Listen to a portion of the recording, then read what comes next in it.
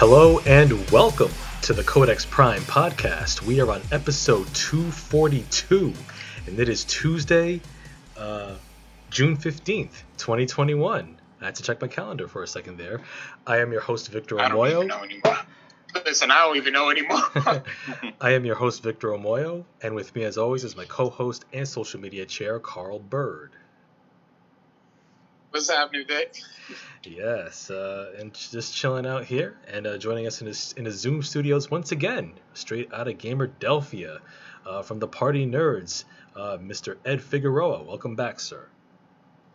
What's up, guys? It's your boy Ed, chilling here, and this is going to be a very interesting discussion as we talk about everything that happened this past week. It's a week, to say the least, but you'll hear more from that shortly. Oh yes, absolutely.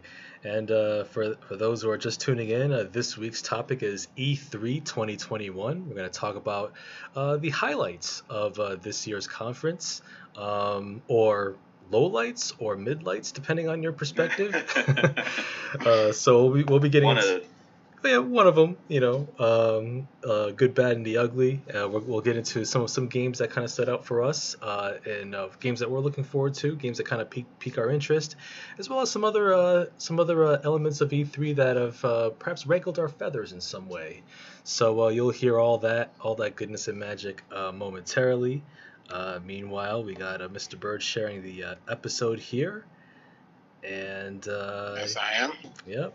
And other than that, before we get started, gentlemen, how have y'all been doing? How's life treating y'all? It feels good, man. Memorial Day was kind of like the big start of it. I got a chance to go to my first con in over 18 months now. So it was a smaller scale con here in the Jersey area. It was called PucciCon. It was more like an anime type convention. Mm-hmm. That my wife and her cousin were part of as well. We all went there for a weekend. It was a smaller scale, thank goodness, like about 200-ish people or so. So it was at least a way to kind of, slowly integrate my way back into con feeling. They kept precautions going, which was good. So everything was running nice and smoothly. And, as soon as that weekend ended, I was like, okay, cool. Got a con under my belt, so now I feel good about what's coming down the pipeline. Then the applications for media for New York Comic Con just went up, so fingers crossed for that. So I got that going, so I'm hyped up to get everything back up and running right now. What else? The cons and the video games have kept me going, which I know we don't, UWO isn't here.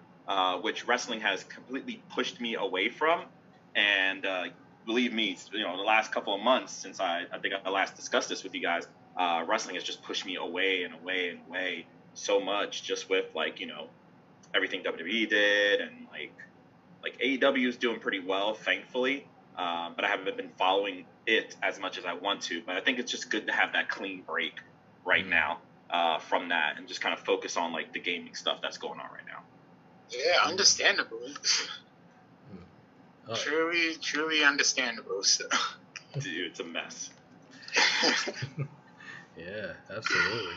And question before we pass it on. Yeah. How often on the UWO do you guys have to do your bury or completely destroy Monday Night Raw? Oh, it's pretty often. It's gotten to the point where I just it's just there. I'm just, holding on good faith because I am a WWE lifer, but it's just oh my God, what can they do wrong? But then it helps me because I'm like, all right, instead of just bitching and complaining about it like the IWC does. Yeah. I'm like, all right, okay, this is what they did.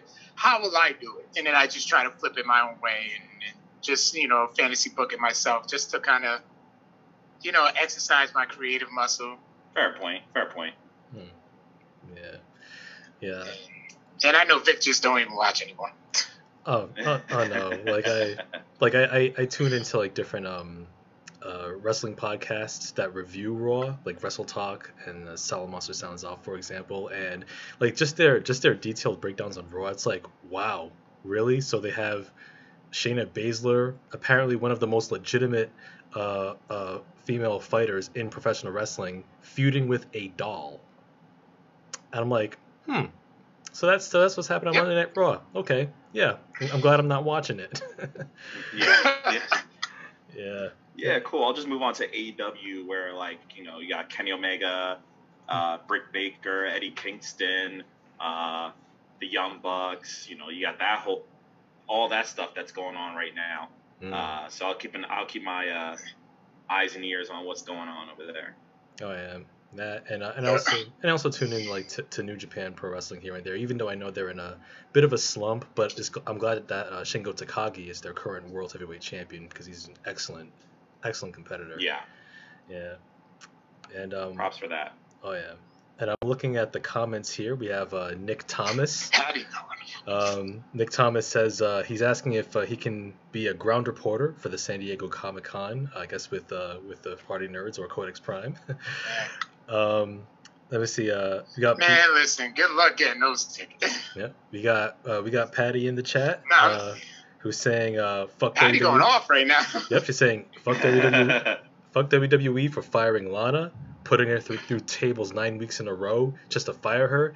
Yeah, that was pettiness on WWE's part because of Miro, doing his thing in AEW. So Vince was like, well, we're just gonna have to put her through a table for 2 months straight. Oh boy. Damn shame. Yeah. I'm looking at Gary. Hold on. I'm looking at Gary's comment. He says Capcom is on life support. Not really. Not yet. No. Like they've actually been really, really good right now. So like I'm giving them a free pass. I got somebody else on my target later, but I am going to give Capcom a free pass this year. They shouldn't have been there, and they're giving me Phoenix Wright, like the new Ace Attorney game, so they actually get a pass. Okay. Yeah. And plus, like they just came out with Resident Evil Village, so there's that too. Let me see. Exactly, Resident Evil Village. Did you beat Village yet? No, I don't personally own Village. I know one of my friends who does, and he loves it. Like absolutely, like it's one of his favorite Resident Evil games of all time. Almost better than 4, I think. But my main focus probably this upcoming weekend, once I kind of get everything else situated, is probably going to be Ratchet and Clank. That's going to be where my major focus is. The game of the year. I'm calling it right now. I think it's going to win Game of the Year because I can't think of another game coming out this year that's on that peripheral. Like, I honestly can't. I know we talked about that before, but just looking at games that possibly could be releasing this year, like, I don't see anything that's going to fight Ratchet and Clank. But I'll have to wait and see. Honestly, I don't even plan on buying another game until this year's Madden. Ooh, gotcha. First of all, I don't own a PS5, so I kind of really don't want to go all out and get a PS5, Fair. Because I want that PS5, experience. Yeah. And then I'm just like, other than that, I'm just like, no. Like, there's no must buy. This is from what we're seeing. This is a weak year for video games. It is. It's a reset year, honestly. Like, considering a lot of the games that are coming out more towards like 2022, like 2022 also won this year. Like, because a lot of the good games that are expected to come out are going to be mostly next year. There are a couple games that are sliding into this year that do look really good. But yeah, I would probably say most of the games are going to be next year. So, like, if you're a PS5 fan, and after Ratchet and Clank, you're like, well, what do I buy that's exclusive to PS5 that I can only get there? That's all next year. That's God of War, Horizon. That's next year, 100%. Right. If you're a Nintendo fan, the franchise that you're looking for, of course, is Zelda next year. If you're Xbox, whole different story, which we'll get into later on.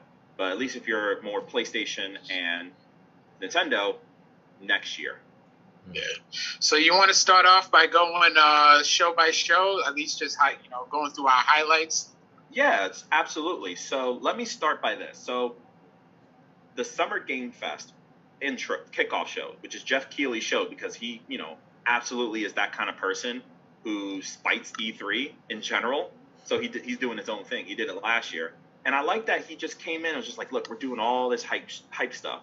They had the Elden Ring reveal to show off that game. They had some footage of Back 4 Blood, which actually is probably going to be in my top 5 games of the year when we get to the end of the year this year, because I've been waiting for a new Left 4 Dead for, what is it now, 13 years since Left 4 Dead 2 came out. Yep. And Back 4 Blood, which is made by the same people who make Left 4 Dead, are making this game, and it looks amazing. Like, that looks hype. Far Cry looks kind of decent as well, but I know a lot of people are talking about the Elden Ring reveal as, like, their main thing, because, like, a lot of people have been hyping up Elden Ring as, like, this awesome RPG. It's got J.R. Tolkien behind it. It's made by the guys who make Dark Souls and Bloodborne. So there's, like, so much hype behind it. And then it finally got revealed this year, and so that looks good. And then the last game I want to touch on is Tiny Tina's Wonderlands, because I'm always down for more Borderlands content. So having that on the docket, that also looks really good. I did see that. I was gonna go, show for show, and then they highlighted it in the Gearbox showcase. They did, yeah. I don't know. I just get mad. I never played Borderlands, so I just get that. Yeah, and I'm one of those guys. And I just get that Mad Max feel, that ultra animated Mad Max feel from it. Yeah, it very much it is an animated Mad Max style kind of game. Although you could argue that there is a Mad Max game, go figure. And then there's also Rage. The first one was very Mad Maxy. Like, the second one was, like, more kind of like parodying, like it was more colorful, it was more explosive and everything else like that. So, but the first Rage is absolutely like that Mad Max style game too.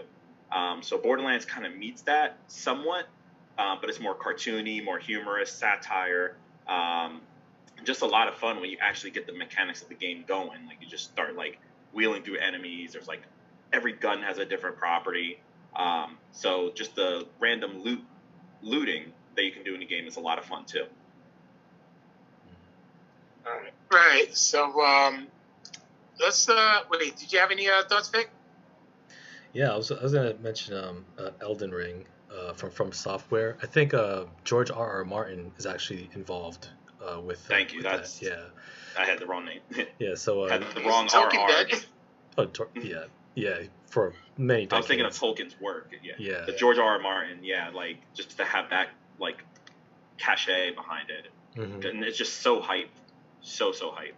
Yeah, and From Software has such an excellent track record, because I'm a big Soulsborne fan, and this one seems to be like more Dark Souls, has that aesthetic, that dark fantasy vibe to it.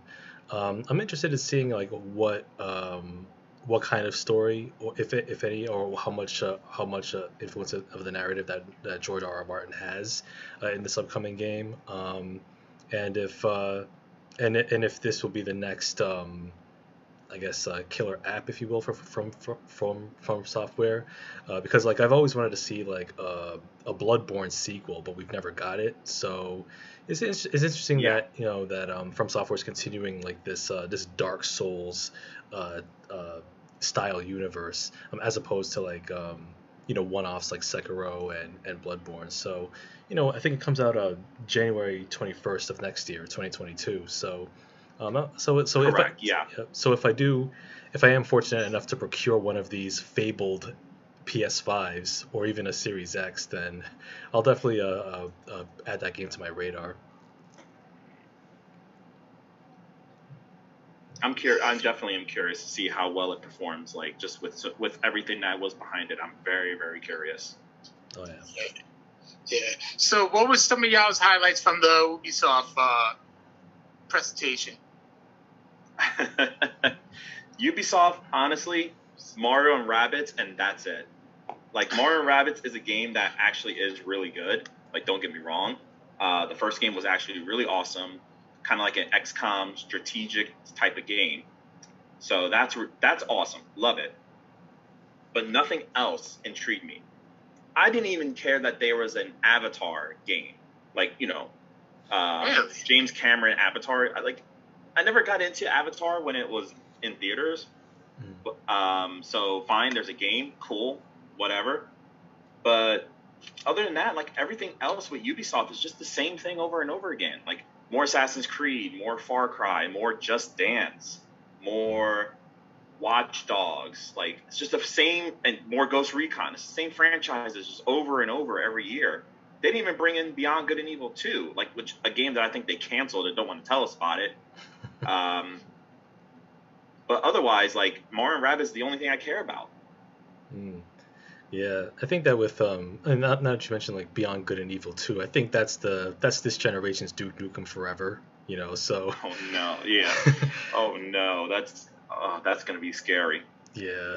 So if the game comes out in like 2033, then we can talk about how much of a disappointment it was after like 20 something years of development. Yeah. Right. Yeah. But yeah. That's generations of development. Right. Yeah. But I'm with you, Ed. Like the Mario and Rabbids Sparks of Hope, I was like, oh, that's actually pretty interesting, and everything else didn't really put any toot in my horn, if you will. Although I was mildly curious about the Avatar Frontiers of Pandora, because I thought, oh, that's actually that's actually some good some good marketing, if you will, just to get people aware that we're getting 4 or 5 Avatar films coming out beginning next year, I believe, or the year after. I think it's the year after, yeah. Yeah, and with Avatar's visual style on current generation consoles, then I'm sure it'll look incredible, like playing an interactive version of the movie, more so than the original Avatar, the game, which came out like 12 years ago. Right.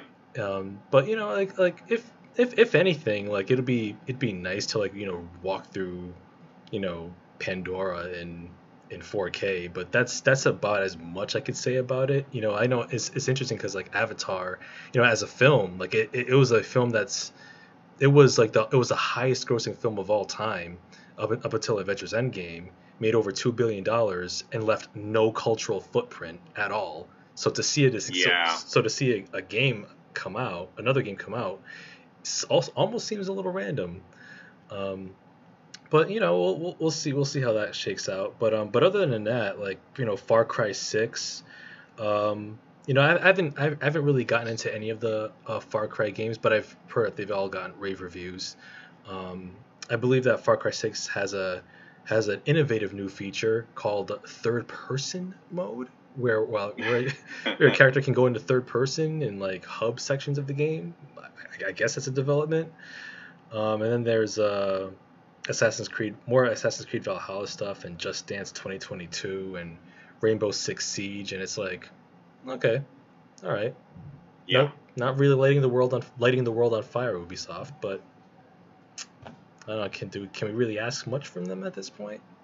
That's kind of been Ubisoft in a nutshell, to be honest. Like, it's just kind of been like, how do they do enough to get by?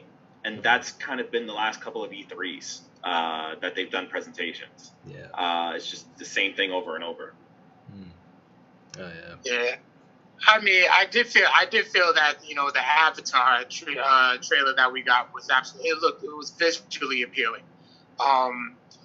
I love Giancarlo Esposito's performance in that Far Cry trailer, but then you can't expect anything less from Giancarlo Esposito. Yeah. Riders Republic, to me, it was just like X Games meets Fall Guys.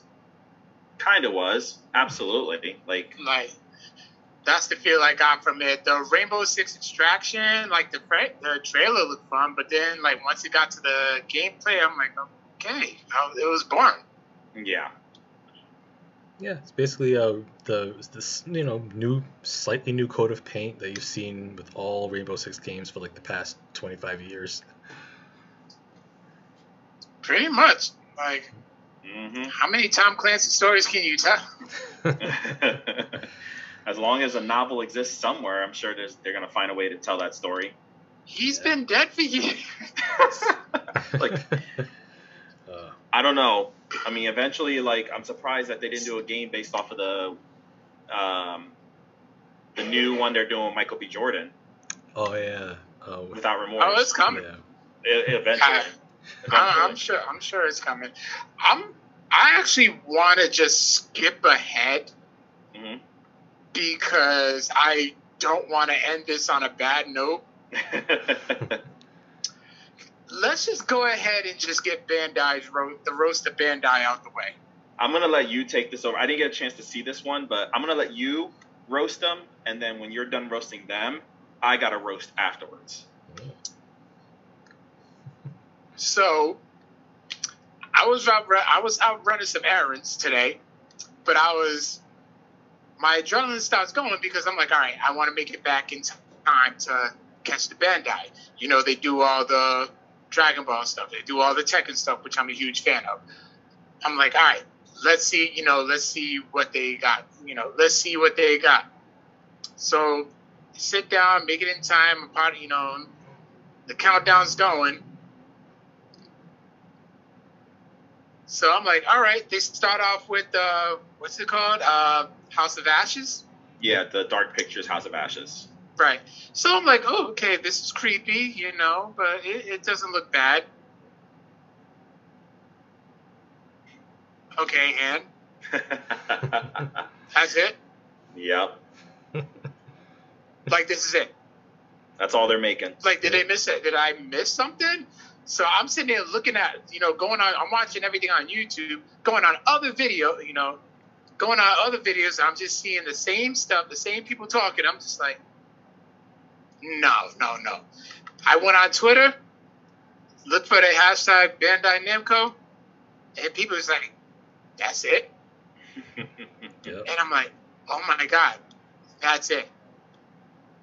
So you mean to tell me they had an entire year, maybe even longer, because they did E3 last year. No, they didn't do, well, no, there wasn't an E3 last year, so everything was basically, last year I think it was just like individual announcements and stuff like that. Yeah. That's basically what they gave. I feel like that's what they gave. They gave us last year's presentation. And that's it. Yeah, they kind of did. They absolutely kind of did. It's a shame. That was so that was literally they saved Capcom from what everybody else is saying, they saved Capcom from having the worst presentation in the entire show. So, hold on.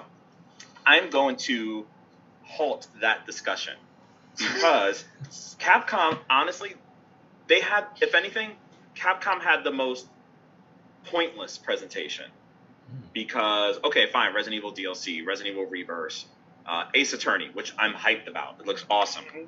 And some Street Fighter esports, whatever. And Monster Hunter, which people care about. People absolutely care about Monster Hunter, so I'm not going to be mad about it. So Capcom had the most pointless presentation, if anything. So, like, this Bandai Namco thing is not, it could be the worst because it's just one game, but at least they went into details about a game that people may like. I think the Dark Pictures series people like. But it wasn't the worst presentation. Not by a long shot. God. So, I'm going to bring a UWO staple into our show today, and it's the Burial of the Week. Shout outs to them. Shout outs to UWO, because I need to bury a video game company that has the audacity to do a whole bunch of mistakes day in, day out, and let us know that they really don't care about what they're doing right now in terms of, like, fan reactions and everything else like that, or at least me personally, and that's Square Enix. Square Enix is absolutely the worst presentation of E3.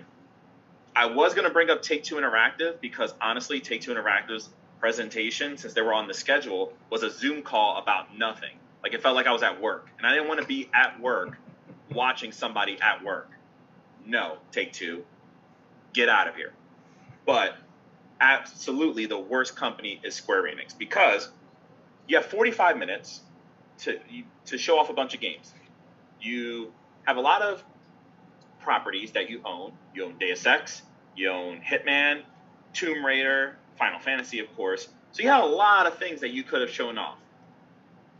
You sunk 35 of the 45 minutes, give or take, to Marvel games. No, like 10 minutes of that was Avengers, which honestly, who still plays that right now? Carl, are you still playing it? I beat it once, and then that was it. I haven't even remote.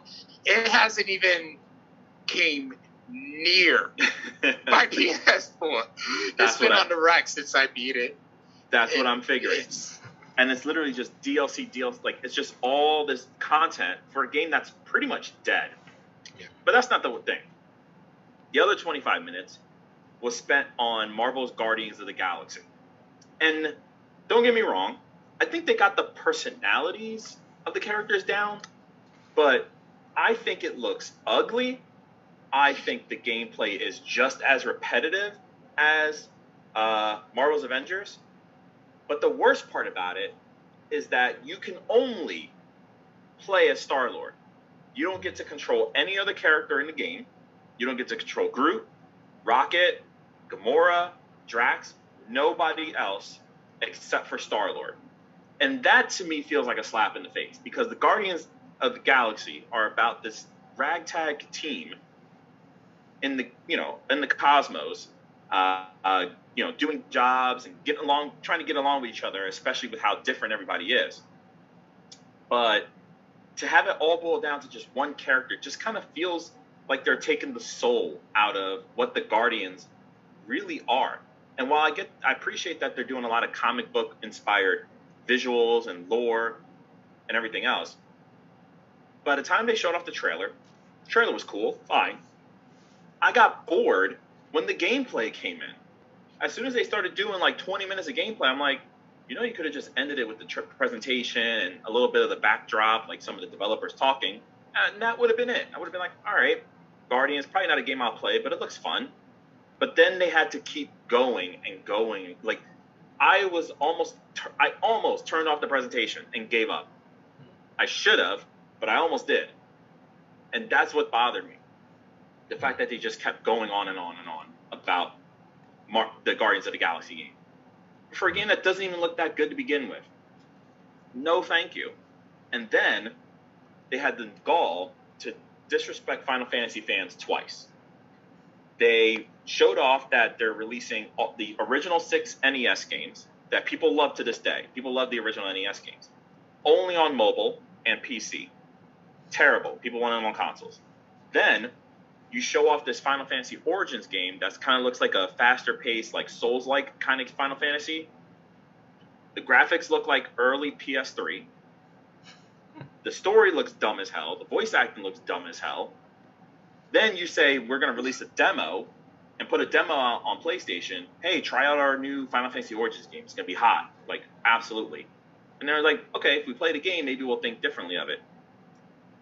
The actual demo itself is a corrupted file and doesn't work, which is hilarious. For 24 hours, they couldn't fix the game, so nobody could play the demo for 24 hours. Then they released it, and I think it's mixed right now, but I think just mistake after mistake in that 45-minute stretch ruined Square Enix's reputation, to me at least. And I have no faith in that company going for the next 12 months, because there's nothing on their docket that immediately screams, oh shit, Square Enix is doing some cool stuff. Let me go check that out. Absolutely not. Capcom, I saw in the comments section, Capcom's on life support by Gary. No, Capcom is absolutely not on life support because they just released The Amazing Village. They're still supporting Street Fighter. Ace Attorney's coming back. Awesome. They're fine. Square Enix is who you should be worried about. That's all I gotta say. First of all, thank you for that. Because I'm literally in tears laughing. So I wrote on my notes, okay, like I'll write the list of songs and just a little blurb. Yeah. So for Guardians of the Galaxy, I put after Avengers, I'm very skeptical. Mm-hmm. Like, I will not be in a rush to buy this game. I was like, damn, you lit him up. Shout out to Aaron from Pop Stoop. What up? So then once they showed the Avengers trailer, for the DLCs and stuff, and I basically just said Crystal Dynamics is refusing to give up on this failure. I mean, but the World of Wakanda did look fun.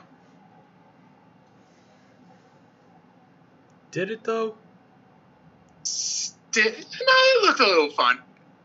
I mean, cause I don't want to play it.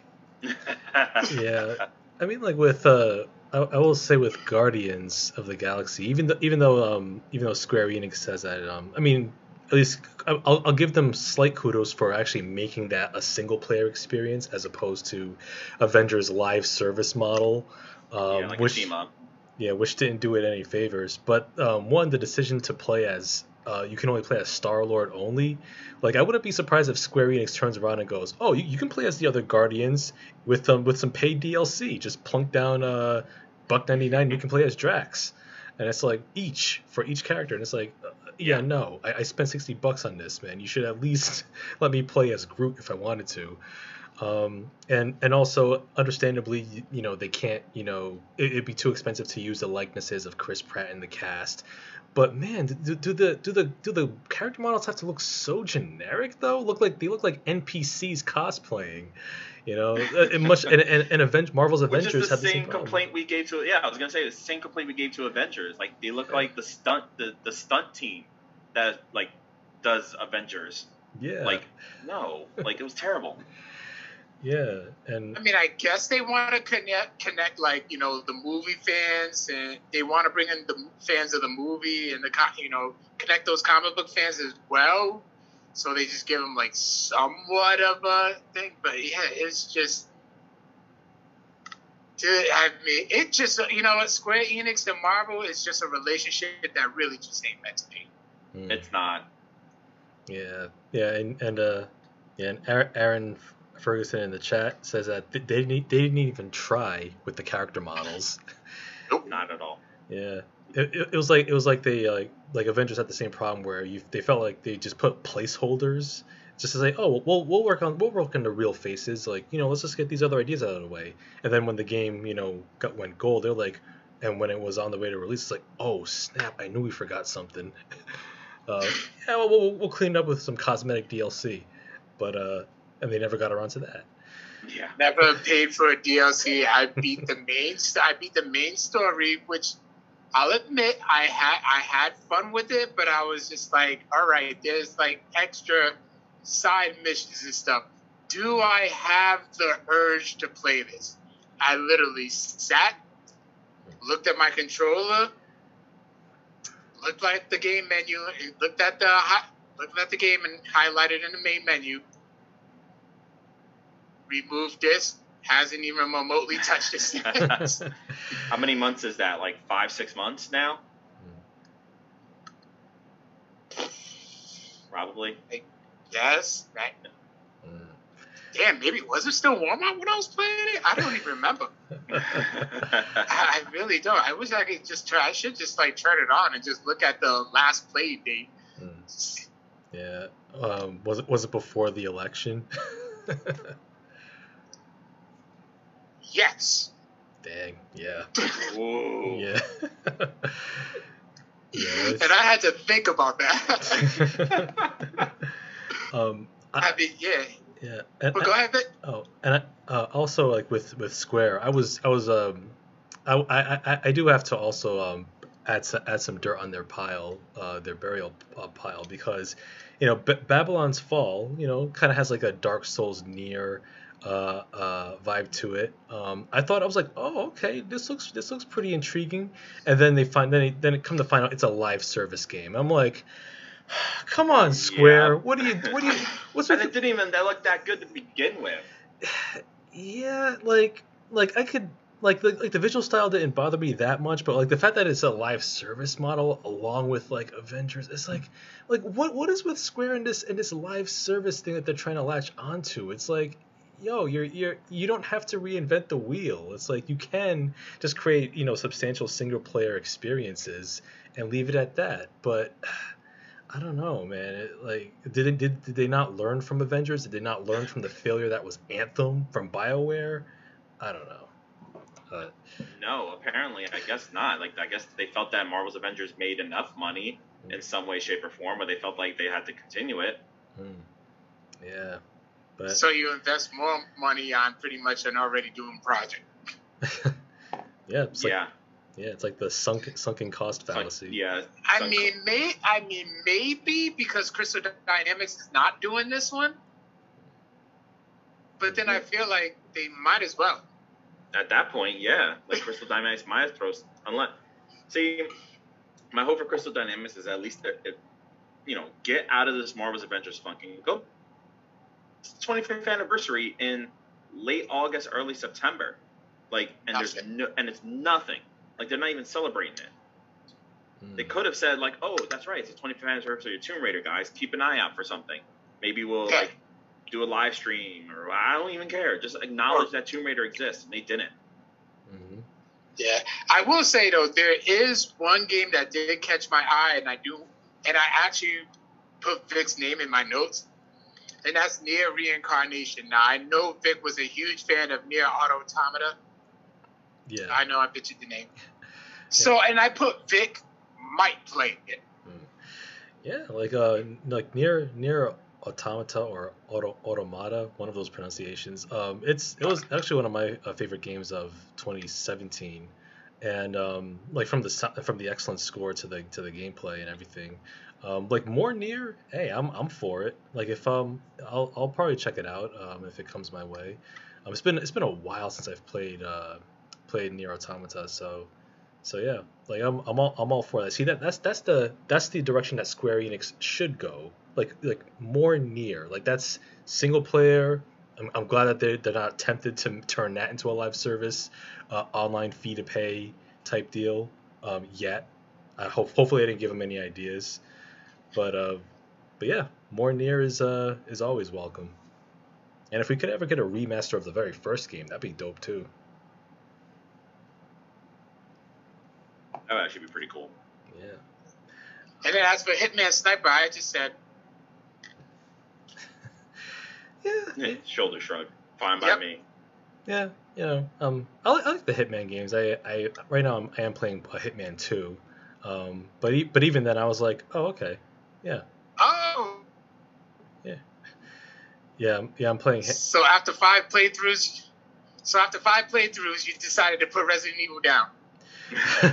Well, yeah, I've pretty much wrung every drop of water from the Resident Evil Village rag. Like I've actually managed to complete my fastest speed run yet.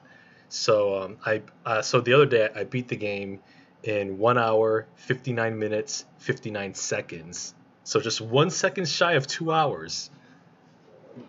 It's insane. Yeah. That was my speed run. And I was like, you know what? I got everything out of this game until some DLCs come out. I'm just gonna, put it back on the shelf. I wonder what the world record is now that I think about it. I say that's it. That'd be a good thing to check. Yeah, I'll take a picture of it, of the save of my saves. Definitely. Yeah, post it on the Codex Prime page. You know what? Yeah, do that. Yeah. I'll just make a meme of you pointing to yourself and be like, yes, I did that. Oh, man. So, I mean, there wasn't much for the Gearbox showcase. I mean, I know they wanted to highlight, the movie the Borderlands movie that's being filmed right now. They mentioned Tiny Tina's Wonderland, which is cool for Borderlands fans. The Guard, I gave it a meh. Yeah. Godfall looked cool, but once again, nothing to like. Literally, no, not one game from my notes Yeah. told me to tell GameStop shut up and take my money. Yeah. Yeah, that's true. Yeah, only Tiny Tina's was going to do that for me because, like I said, Borderlands is my series. Love that series, and I think Wonderlands, depending on how the gameplay looks, I'm intrigued by it. I'm intrigued that they're at least still doing more with it. How it plays is a different story. Yeah, because I mean, I like the visual style of it. It's got that fantasy post-apocalyptic element to it, which I find intriguing. And even though I haven't played Borderlands 3, but I have played a good amount of Borderlands 2 on the PC and the PS3. So yeah, I mean, this actually motivates me a little bit to actually play some Borderlands 3, which I haven't gotten to yet. Yeah. So. Yeah, definitely do so. I mean, I know they're like, you can actually probably get the game for like mad cheap right now too. They're always pretty inexpensive. They've been going on sale a lot recently, and if you buy it on PS4, you do get the free next gen upgrade when you get the next gen system. Ah, nice. Okay. Yeah. Regardless of how much you pay for. Like I think like at one point the base game was like $10, and then you still get the free upgrade. Oh, sweet. Yeah, Nice. It's worth it. Okay. Yeah, it shows up. I always every day. I always check the GameStop deal of the days, and that game does come up pretty often. Yeah. Okay. Nice. Let's see. Another highlight. For me, the highlight that caught my eye, which I mentioned earlier, was a Devolver Digital's presentation. Like what I like about Devolver is like for the past 3 or 4 years or so, they've always had these irreverent, satirical presentations and about like the games industry. Like this year, like they took a hard swipe at like games as a service, subscription season passes, which seem to be going extinct. Remember that when that was a huge thing, and then NFTs. Yeah. I like the fact that like every single game like was presented under their so-called Devolver Max Pass Plus subscription service, and every single game that they announced was premium purchase. So I had a kick out of that. But their games do look pretty solid. Like one game that I'm really looking forward to from Devolver is Trek to Yomi, which seems like it has like this cool like Akira Kurosawa samurai film that has a black and white filter. Kind of reminds me of like a 2.5D Ghost of Tsushima. So that game I'm really looking forward to, Trek to Yomi. Also, they had one called Demon Throttle, which is actually pretty intriguing because it's like one of those like top-down 2D bullet hell shooters. And it's actually going to be a physical only copy for the Nintendo Switch. So that's going to be a pretty cool collector's item for people who are into those games. And there's also one called Phantom Abyss, which is like it's like temple parkour. Like you're just running through like these like trap-laden temples, and it's kind of like reminds me a little bit of Mirror's Edge in that way. So yeah, Devolver had some pretty interesting titles on the way. So yeah, Devolver's always been good at like niche titles that like will get clicks, and they're always quality click titles. Like besides the one that you mentioned, Trek to Yomi, the other one that I saw was a game called Inscription. Yeah. Which is like it's a psychological horror, but it has a lot of roguelike elements. It has escape room puzzles, which is all love escape room style of games. And then the other one was Death's Door, which I know got a little bit of shine at at the indie showcases during the weekend. Yeah. So that like those like a lot of people have talked about Death's Door, which looks pretty good. But yeah, like Devolver, at least in the irreverence, they're always at least showing off just something really cool. Oh yeah, absolutely. Like and plus like Devolver, like they always have some pretty unique titles. Like right now I'm still playing Mother Russia Bleeds, on the PS4, which is one of their most Nice. well-known titles. Um, and I think didn't they also make a Hotline Miami? I believe was that Devolver's? They are, yep. That was one of their biggest like claims to fame. Yeah. Yeah, that was one of their biggest games before they kind of really, really blew up. Was Devolver Digital, was Hotline Miami, and its sequel Hotline Miami 2. Yep. So that really got the ball rolling. And I think a couple of years ago they released Katana Zero, which is like a side-scrolling kind of game too, and that also blew them up as well. Yeah, absolutely. And Carl, have you had a chance to see anything from the Devolver presentation? No, I completely missed that one. Yeah. That's why I was pretty quiet because I was like, let me let y'all have the floor on this one. That was one I missed. Yeah, but their library has one of the cool things about them is their library has always been extremely solid. Like what are some of the other games that they've done recently? Disc Room, which I know a lot of people have played. Fall Guys. Oh. Like if you remember back in the day, the electronic gaming monthlies, and whenever they always rated a game, they always included fun factor, graphics, whatever. That. They always included the fun factor, and it just seems like they always focused on that one key element. And that's why Fall Guys became, as popular as it was. Yeah, it was very last addictive. summer. Yeah, very addictive. Yeah, for sure. What else? Another highlight too, which actually I was really happy to see, was A Plague Tale Requiem. Which is coming out next year. A Plague Tale Innocence. That's actually one of my favorite games of 2019. It's actually pretty underrated too. So if I think it's available for both PlayStation and Xbox. So if you can, I believe so, yeah. Yep. So if you can find the game on any of their storefronts, I highly recommend picking up A Plague Tale Innocence. It's a really, really good single player story. Some really, really interesting characters. I'm really glad that we're getting a sequel in Requiem, because that was something that I did not expect at all. I thought Innocence was just going to be a one-off, but hey, like if we can continue this story with these characters, I'm all for it. So that'll definitely. Hopefully, once I'm able to procure a PS5 or Series X, I'll definitely have that in my library. Well, now that since we, I guess we just went ahead and segued into the Microsoft Bethesda presentation, Outer Worlds 2, and I put take fix money, because I remember you played the living mess out of the first Outer Worlds, and oh yeah, I'm like, you know what? He's ready. Oh yeah, like Obsidian did an excellent job with Outer Worlds. Gave us like an original story with that Fallout New Vegas style of gameplay.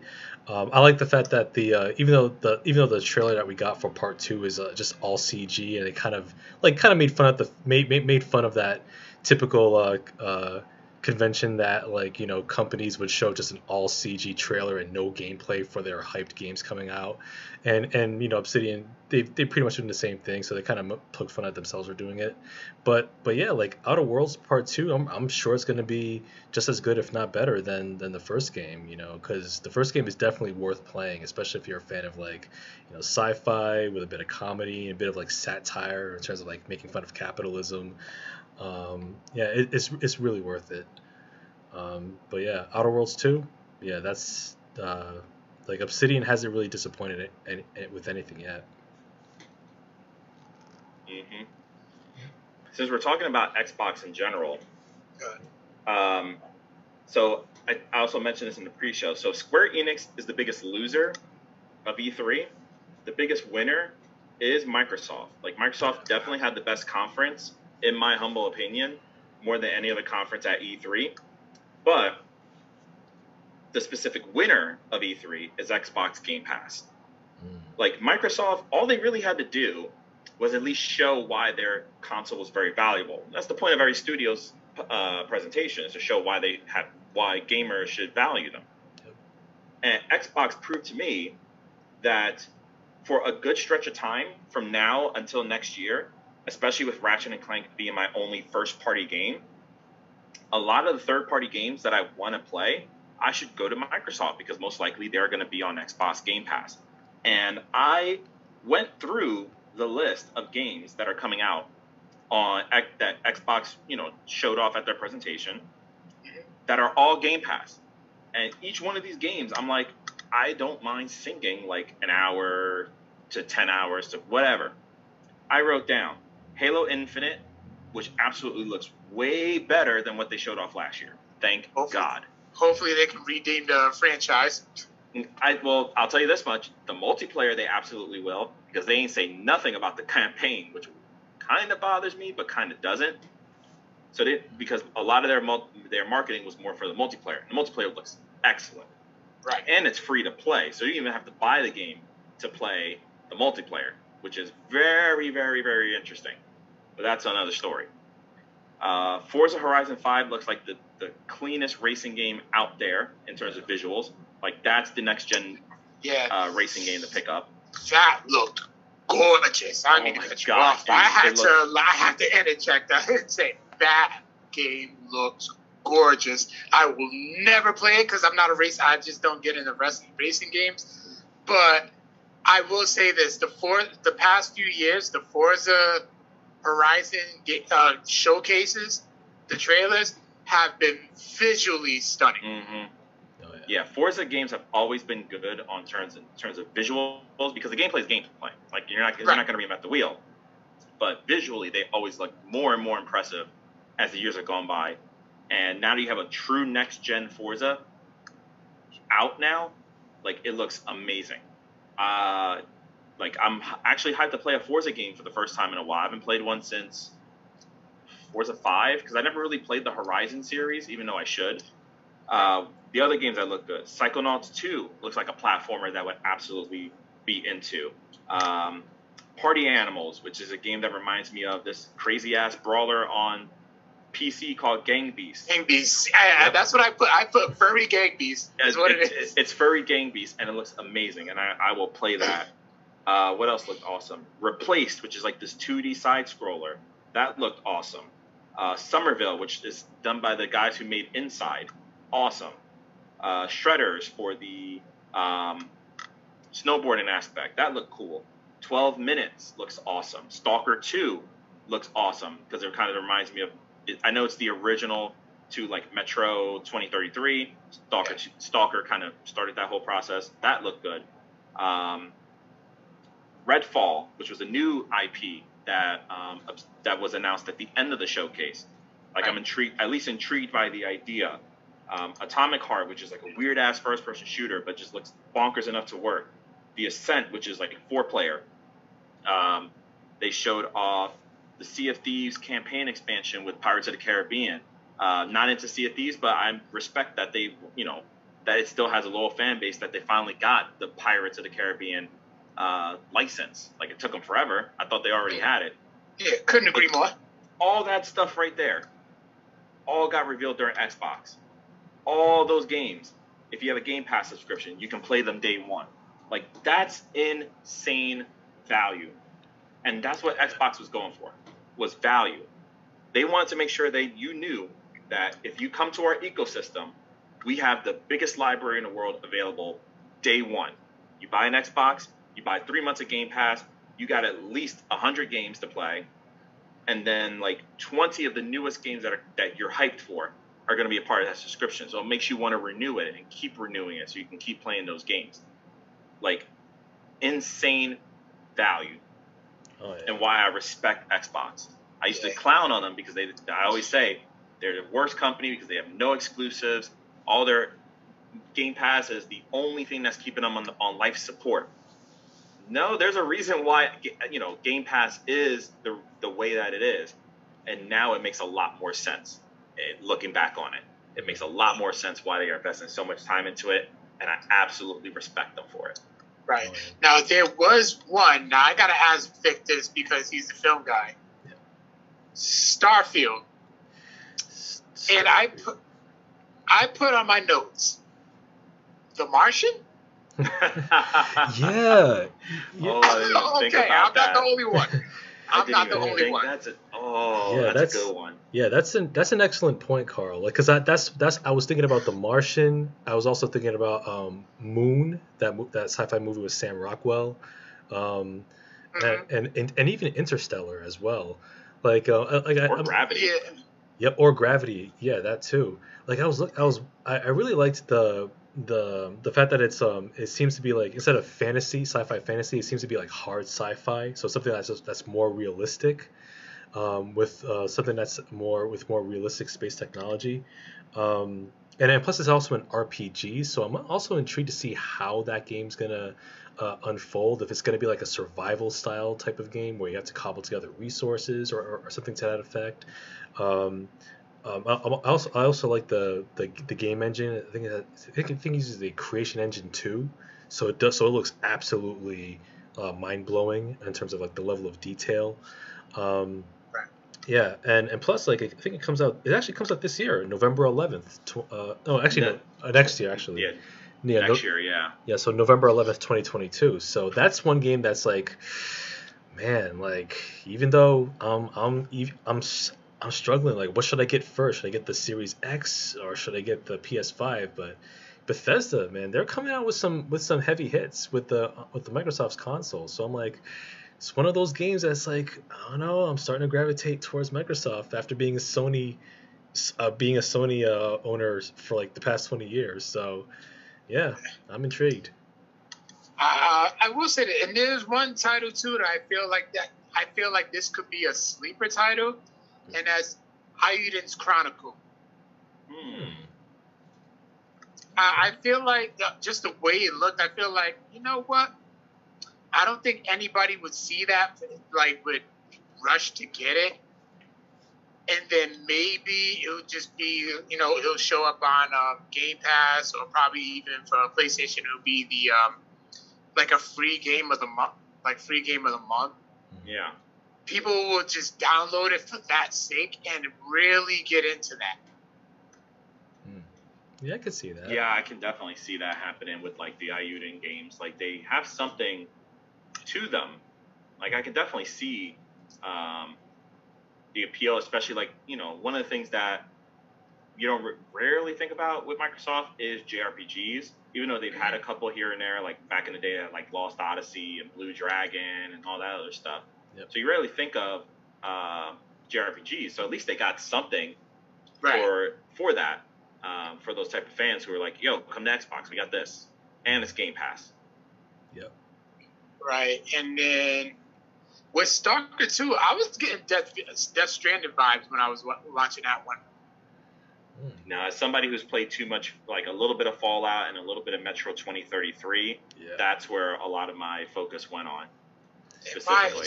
Speaking of Fallout, why are they still working on Fallout 76? Like, wasn't that a failure?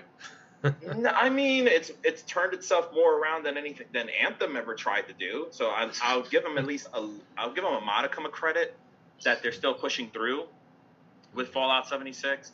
They actually made it a full-fledged game after the nightmare that it was. And all the stuff has been free, so at least, they're not charging you for DLC on top of being a crappy game. So I slightly respect them for that. Or it's just like, hey, we screwed up. Let's make the game right. Let's put in all the NPCs. Let's put in Fallout elements in the game and make it all free. So I can't be that mad about it. I'm mad that Fallout 76 had to exist the way that it did. Yes. Right. But I'm not mad that it's actually become a good game now. Like, especially if if you're like, man, I never wanted to play Fallout 76. I think it's terrible. And then you go online and you're like, wait, it's on sale for like $20 and it's got everything and all the future stuff comes out and it's free. Okay, maybe I'll give it a shot. And then Fallout fans can say, oh, okay, this isn't as bad as I thought. Like, if you can go from complete garbage to, okay, that's not so bad, to, all right, this is actually becoming a good game, in the gaming industry, you shouldn't be able to do that. You shouldn't be able to get away with it. But I think this type of game and No Man's Sky somehow got away with it. That's because they just shut up, fixed the game, actually made it the game that it should have been, and all the stuff was free. Yeah. Like, that's all you had to really do. Anthem was just like, no, we're going to keep sunken costs into this game, and then release paid DLC that actually never came out, and then they just cancel the game altogether. That's a completely different nightmare. Yeah, man. So it's like they did damage control the right way. Yeah, they did. 100%. And where was I? 12 minutes confused the hell out of me. I see. I like that. Like, I like that. It's basically a Looper style story, where it's Groundhog Day. A guy is reliving a specific segment of 12 minutes every single time. But when a scenario ends, you retain the knowledge of everything that happened in that previous loop, and have to try to fix the cycle to figure out what happened and how to get everything back up and running. So I think that's the good part about it. Like, it's just more like fixing that cycle. And I think that could be a cool puzzler. Yeah, absolutely. We'll have to try. Hopefully it's not a, what do you call it? Not an exclusive, an Xbox exclusive. Maybe, I'm not sure if they even said so. But shout outs to my friend Patty. High five to her, as always. She says in the comments that Capcom was anticlimactic. Yeah, they were. I mean, look, when you book 30 minutes of time, even though it kind of sucked, and we were just like, I mean, no, they're not going to only keep it to Monster Hunter, Ace Attorney, and something else I already forgot what the Resident Evil Village DLC. I was like, no, there's no way they're gonna at least give us something to go off of.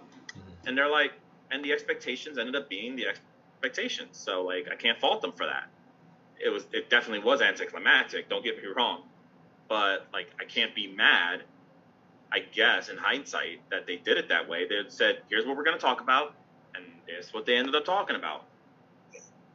Did it need to be here? No. It didn't.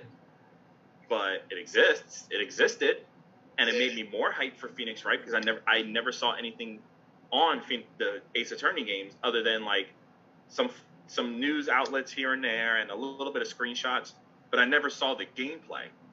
Now I saw the gameplay, I'm like, okay, I'm actually very excited about buying it. Absolutely, I want to buy it now. Thank you, Capcom. Like, you actually made me want to buy a game. Ace Attorney, I'm sorry, but Ace Attorney, I got Genshin Impact vibes when I was looking at it.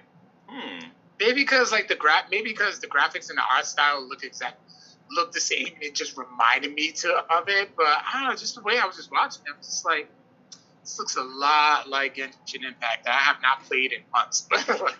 Yeah, interesting. I never played Genshin Impact myself either. I'm not trying to get involved in all that nonsense. The game has a lot of grinding. Oh, thank God I don't play that. I'll just stick to Apex. It's not bad, but there's a lot of grinding to it. Yeah. Another game from E3 that caught my eye was Replaced. Oh, dude, Replaced does look really good. Yeah, it's got that like pixel art and 2.5D, kind of like that noir art style to it. It does, yeah. Yeah, I'm actually pretty intrigued. I was like, okay, all right. I'm not sure if that was. It looks like something that a Devolver would make. I'm not sure if it's them. No, it's not them. Yeah. I'll tell you who that is, though. Yeah. Yeah, it's not Devolver, but it does look awesome. Yeah. Yeah, I do dig that. It kind of reminds me of there was another kind of like a cyberpunk 2D noir game called Dex, which I played a little bit of. That was actually kind of intriguing. Yeah, it's actually you can find it on the PS Network. It's pretty good for the PS4. It's pretty cheap. It's just called Dex, like DEX. Yep. Yeah. I was getting ready to ask if you beat that, but then I was thinking of Deus Ex. Oh, Deus Ex Human Revolution I did beat, and Mankind Divided also finished that as well. Nice. Yeah. See, another game too, another 2D game is Somerville. That actually looks pretty Oh cool. yeah, that's the guys from who made Inside Oh yeah, Inside and Limbo, I believe, right? and Limbo. Yeah, Yeah. Play Dead Studios. Yep.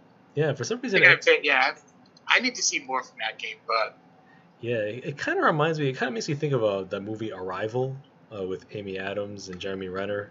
Kind of reminds me of that for some reason. But because that's that sci-fi, it's another sci-fi game. But that actually does look pretty intriguing. Um, and of course, they also talk about Battlefield 2042, which is like okay. Yeah, that's how I feel. Honestly, like ever since like Call of Duty really blew up, I tried to get into Battlefield a bunch of times. Too slow. Like I get that it's more realistic boots on the ground, but it's just too slow. Yeah, I know that I think it was like last month or the month before it was free on the PlayStation Plus, and I just couldn't muster up the interest to download it. it's pretty bad. Yeah, right. But can we? I mean,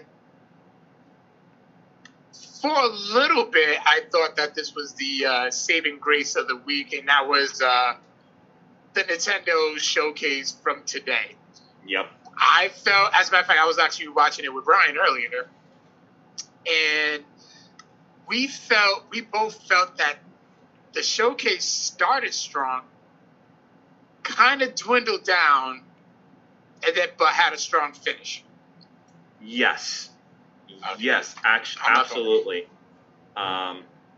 It definitely started. It started strong, and it slowed down up until like Shin Megami Tensei, and then it slowed down a little bit more, and then the ending kind of went strong. Shin Megami Tensei 5. That looked very interesting. Yeah. But there was, some other games.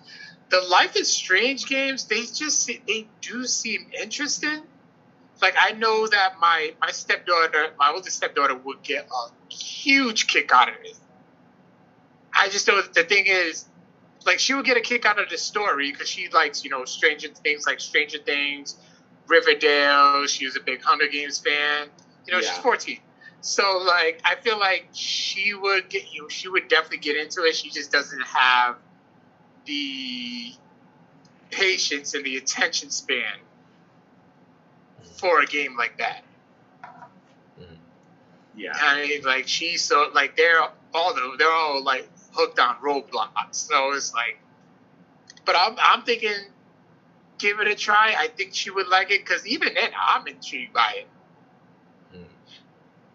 Like, it just, and it's always, I always found those games like very like good, like gorgeous looking games. Like, I love the art style of it. Yeah. Like, I always enjoyed the trailers that they put. So I don't know. Maybe I should just say, screw it and try it. Yeah, I remember. Yeah, I think it'd be definitely worth trying out for sure. Yeah. Yeah, and I do have the first Life is Strange on the PlayStation, which is one of the free PS Plus games. Like, I think like over a year ago, but I just never got around playing it. And there was one game Fatal Frame Made in Blackwater. I put Resident Evil meets Pokemon Snap. Yeah. It is. Okay. Yeah, Yeah, absolutely. Yeah, I remember, like, oh man, I think the Fatal Frame games. I do like the concept. I've never played them, but I've always wanted to. Like, I know that there's like Fatal Frame 2, Crimson Butterfly. I think that's on the PlayStation 2, but I think you can also download it for the PS4, I believe. Yeah, I think so. Yeah, but those Fatal Frame games, when it came out for the PS2, they had their own like niche, popularity, especially like for like Japanese horror fans. I know that the hard copies go for like a huge, ridiculous sum, like somewhere on eBay. They do. Yeah, but the new Fatal Frame does look pretty intriguing too. And wait, go ahead. So here's my thing about E3 or Nintendo's presentation. Okay. So a lot of people got excited towards the end about a lot of the Legend of Zelda announcements. They showed off a little bit more about Mario Rabbids, which is fine. Danganronpa, and WarioWare got a new game, which is actually, kind of intriguing to me. But can I say that I'm hyped for Mario Party Superstars? Hold on. See, my interests from this Nintendo Direct are going to be very, very different from a lot of people's interests, because you can take your Zeldas, you can take your Shin Megamis, your WarioWares, your Metroid. Okay, Metroid does look fire. Yeah. That Metroid Dread looks fire. The opening cutscene, me and my boy Zab on the live stream commented it. It seemed like the cutscene kind of looked like a little bit like shit. Like slightly. But the gameplay looks excellent. Like, absolutely, the gameplay looks amazing. And I'm hyped for that game. Like, I'm hyped to see more of it. Just so I can see what else they do with it. And that looks amazing. Mario Party looks like a lot of fun, because I've always been a fan of the Mario Party games, and they're using mini games and boards from the N64 era, which is one of the best eras for the game, of course. Brian screamed. Just to let you know, Brian popped. Like, he screamed when he saw those old game modes come pop up.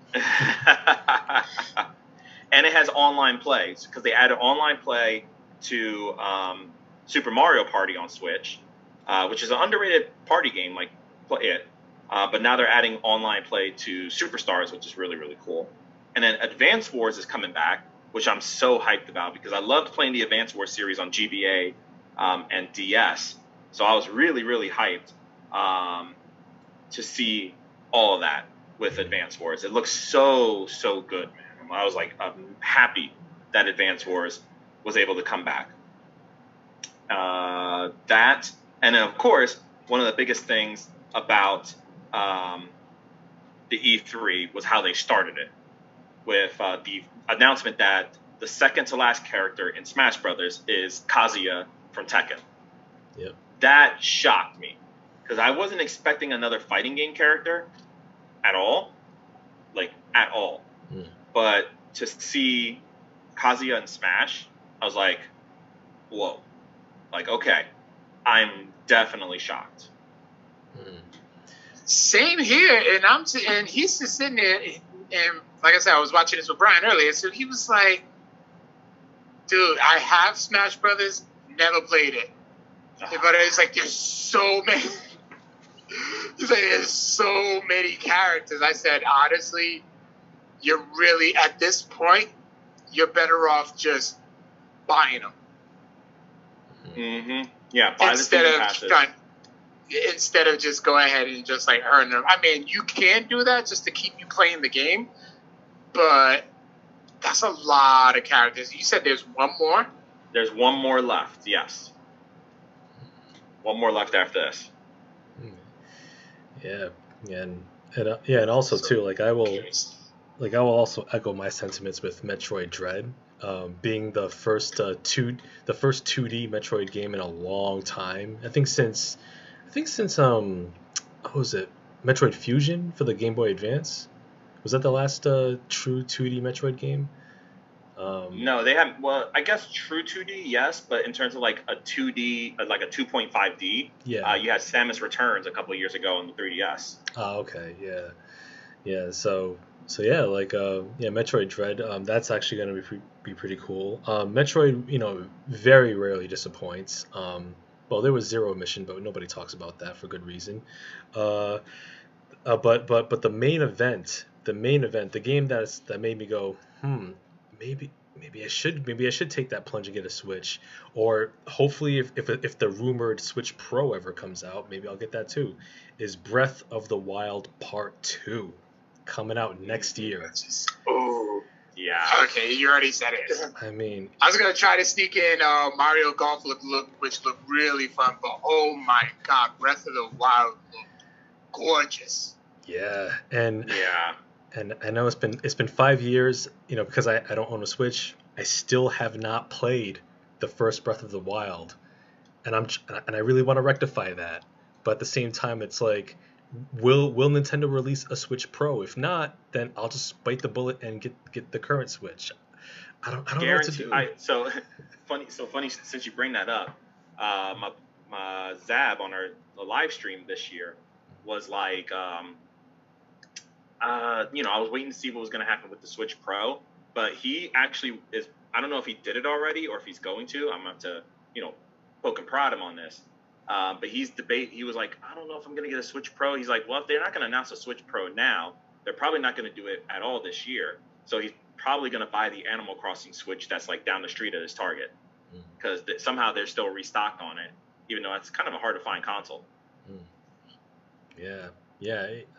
I know the Switches. I mean, it's much easier to find a Switch than the PS5.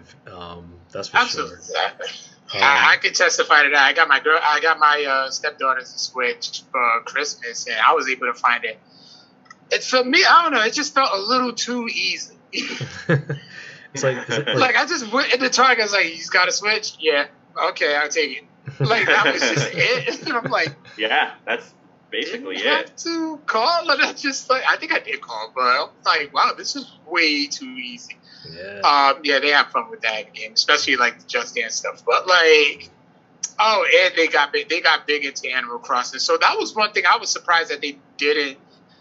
They didn't release like any type of DLCs for Animal Crossing, because that is a very popular title, and it's not like one of those like crazy must-haves, because it's a soothing game. Yeah. Yeah. Yeah, Animal Crossing is absolutely like a chilled out experience.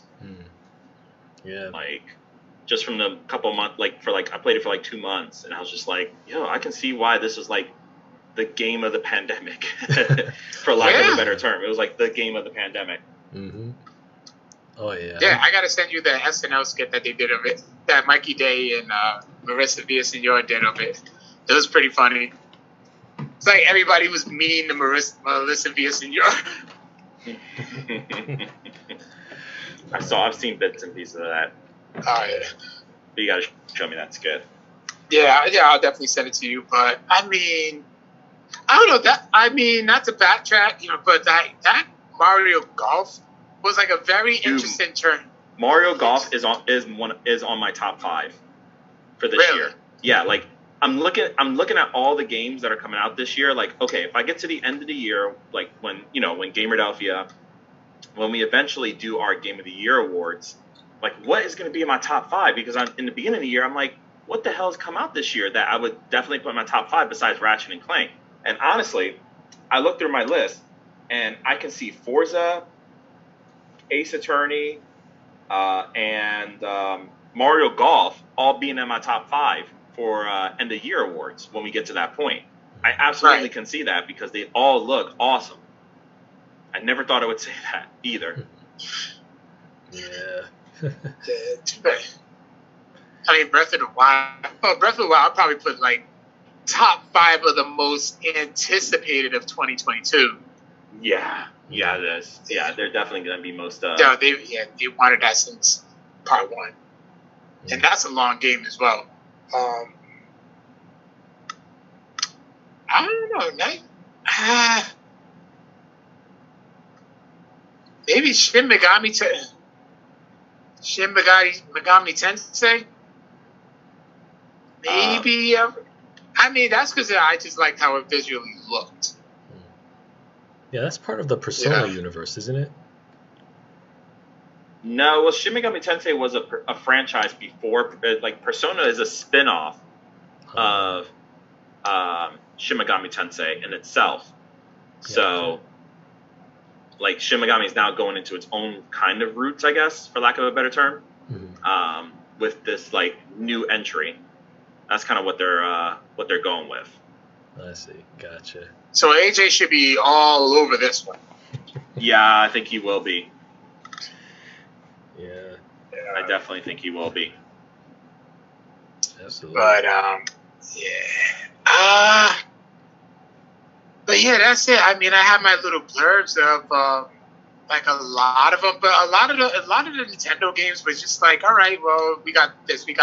First of all, I was typing them all in on my phone as I'm watching it, so they were going just like a million miles per hour with their presentation. So that's one reason why I felt like they kind of fell off with their presentation, because it's like, all right, we got this. Now we got this. Now we got this. Now we got this. Like they didn't even give anybody any chance to like really like digest anything until they got to, for one, the Game and Watch for Zelda, which is, I'm like, okay, it's a cool, little novelty item.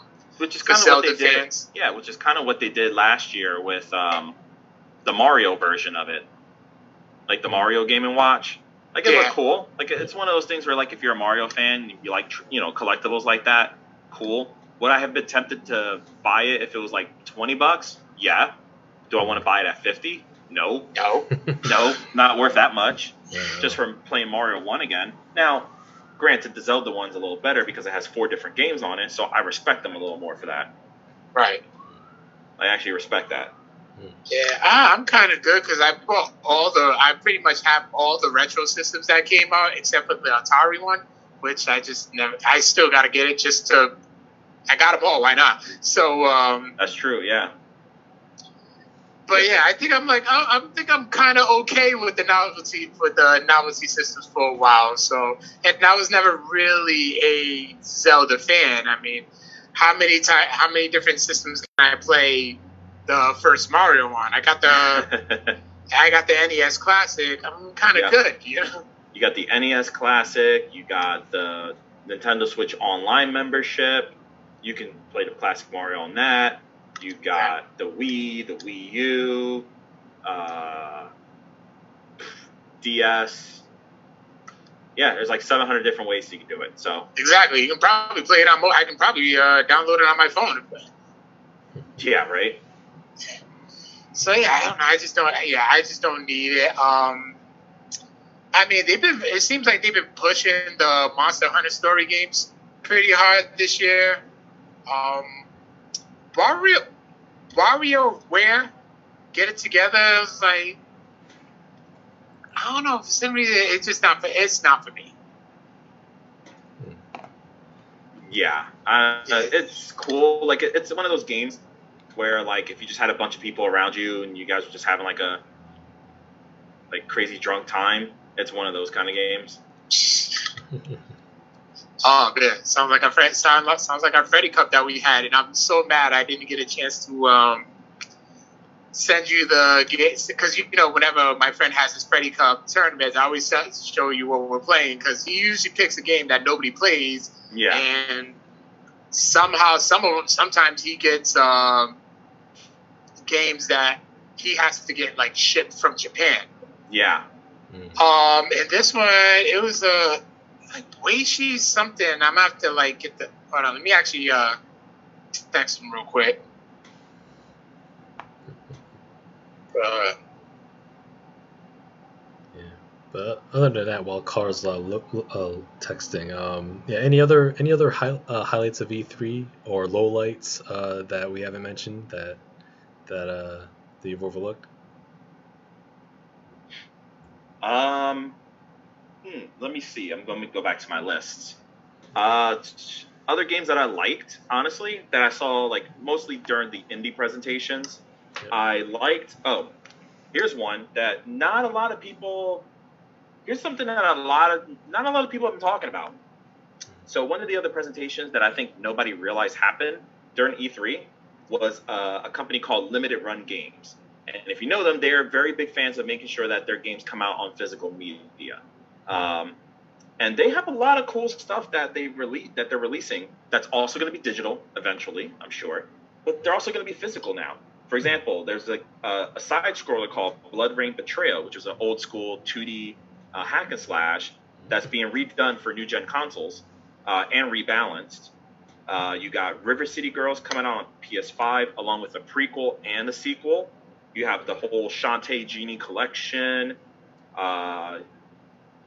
Just to name a few of the games that I remember from that presentation, coming out on multiple platforms, including the Nintendo Switch and PlayStation. So keep an eye on limited run games because they love bringing out games on physical media, which is they're like one of the important things about having something tangible in your hand, and we'll give you a lot of collectibles for it. So if you see a lot of physical games out on the market and you wonder how they got there, like Hotline Miami is physical, My Friend Pay, games like that. If you're wondering how a majority of them got put on physical, limited run games is the reason for it. So check out their presentation if you haven't already, because they kind of do a parody type of presentation. But a lot of games are actually really, really cool. So check them out for sure. Oh, all right. Well, I will definitely. I still didn't get that text, so I'll probably just I'll text it to you as soon as I get it. All right. Yeah. Other than that, Carl, many other highlights or lowlights of E3 that you mentioned? I'm just trying to think. I think I pretty much covered, my highlights. Hitman Sniper. What was your thoughts on that? We talked about that. I thought Hitman Sniper was just like, oh, okay, Yeah, right now I'm still playing Hitman 2, so it's like, all right, more Hitman, I suppose. Okay. And one question. So I caught some of one of your streams, and yeah, and an interesting question that was brought up. Okay. Do we really need E3? So, yeah, my boy Zab brought that up after we finished our Nintendo presentation. And here's my concern. And I'm torn because, I'm torn on that question for a variety of different reasons. Right. Because, I think with E3, in a way, I feel we need it because I think that having having something in the middle of the year for gamers to kind of be able to, and industry people, of course, to crowd around to see what these developers are doing. You have the stage, you have the hype crowds, et cetera, and it's always been like a trade show kind of thing. But now that the hype machines have always kind of risen over the past decade, especially from 2014 on, it's just gotten hyper and hyper. However, in the current state of our world, especially because the pandemic kind of shut down a lot of what happened last year. And now that we're in this still age of doing digital presentations, and of course on the fact that I want to make sure I get this point across, with the fact that a lot of these companies are now controlling their own message as well, with Nintendo Direct, Sony State of Play, everything else. I don't know. I'm a little torn on this specific topic because I don't know if E3 is completely dead yet. But I think with something like this year, I think it's definitely on its death knell because you had a lot of now, to be fair to E3, a lot of the companies that also came to show up and do their presentations kind of sunk their own ships to make the feeling that we need to get rid of E3 a whole lot worse. Like Square Enix, like Capcom, like Take-Two showing off an industry panel that the gaming public didn't really need to see. And companies like Razer, Intellivision, Verizon showing up at these things that didn't need to be there. I'm glad that the indie circuit got a chance to show off a bunch of games, like with the Wholesome Games, Guerrilla Collective, Day of the Dev.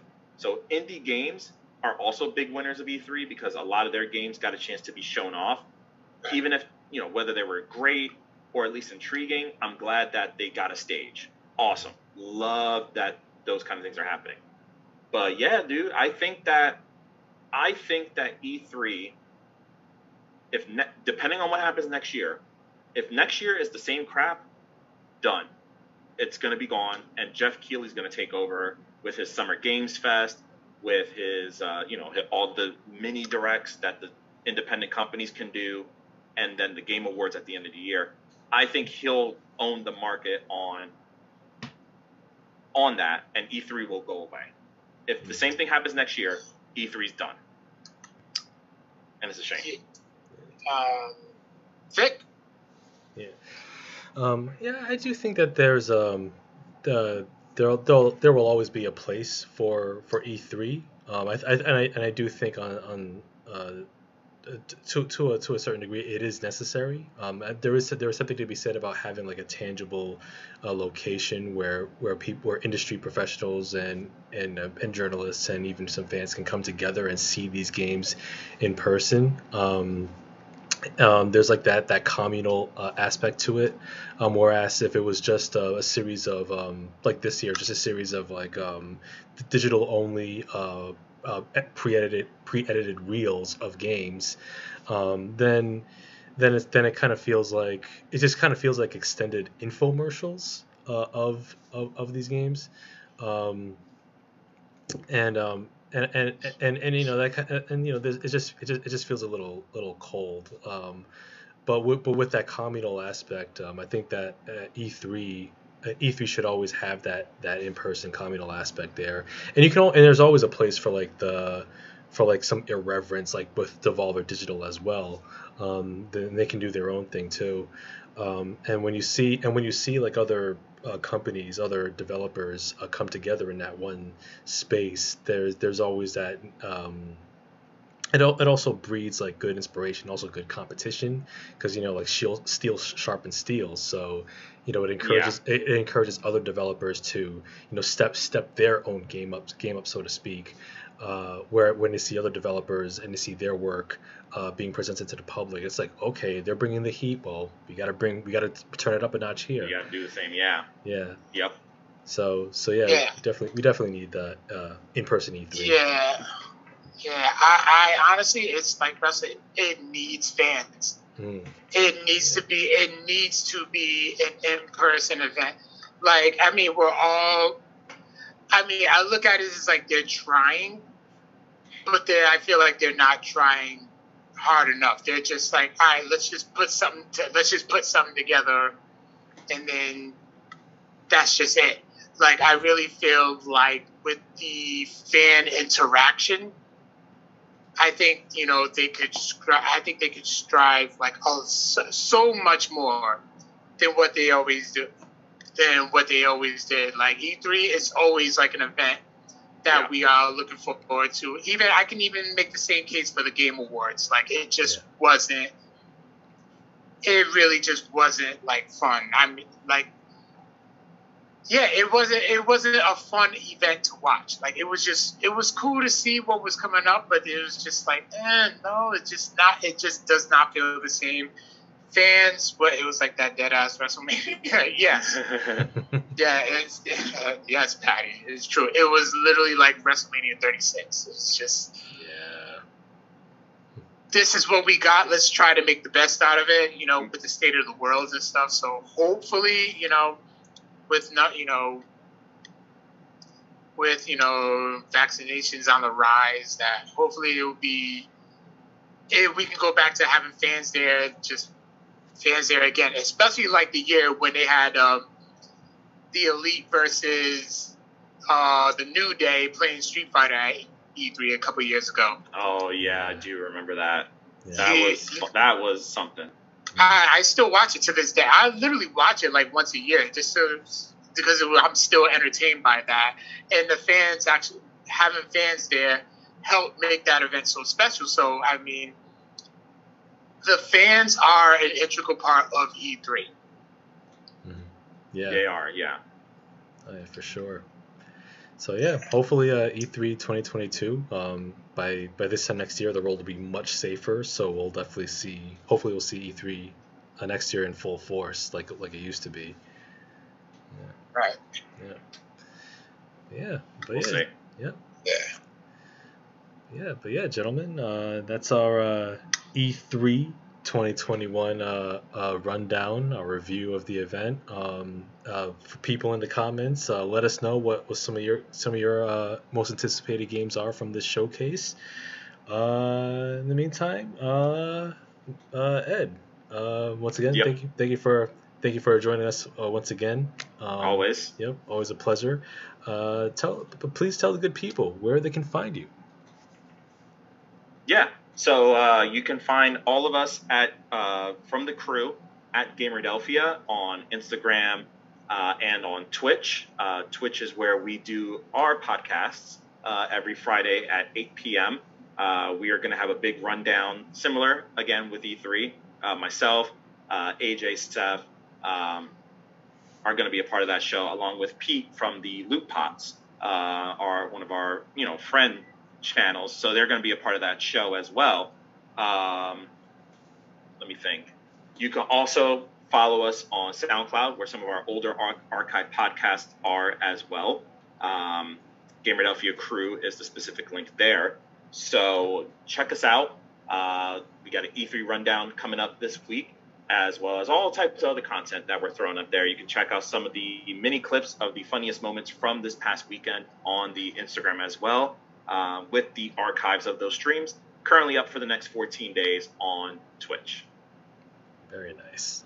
Very nice.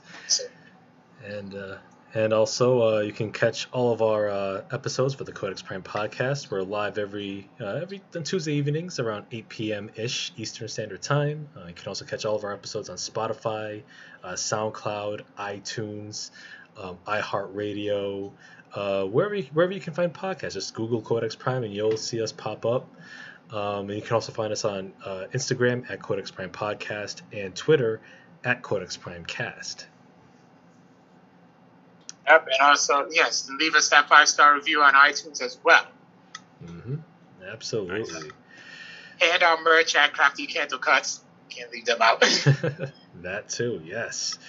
So yeah, that about wraps it up this week, gentlemen. In the meantime, yeah, just keep looking out for those games. Just keep playing some cool games out there. Yeah, hopefully I'll be able to get a PS5 before the year is out. I refuse to pay scalpers. That's not going to happen. Absolutely, please don't. Yeah. I don't want to see a single scalper benefit. Oh no, not at all. But yeah, so that's a goal. Get a PS5 by the end of this year. Same here. Yep. And hopefully Nintendo, hopefully they can announce a Switch Pro. If not, then I'll bite the bullet and get a original Switch this year as well. Other than that, thank you all for watching and listening. As always, we will catch you on the flip. Peace out, nerds. Peace out, y'all.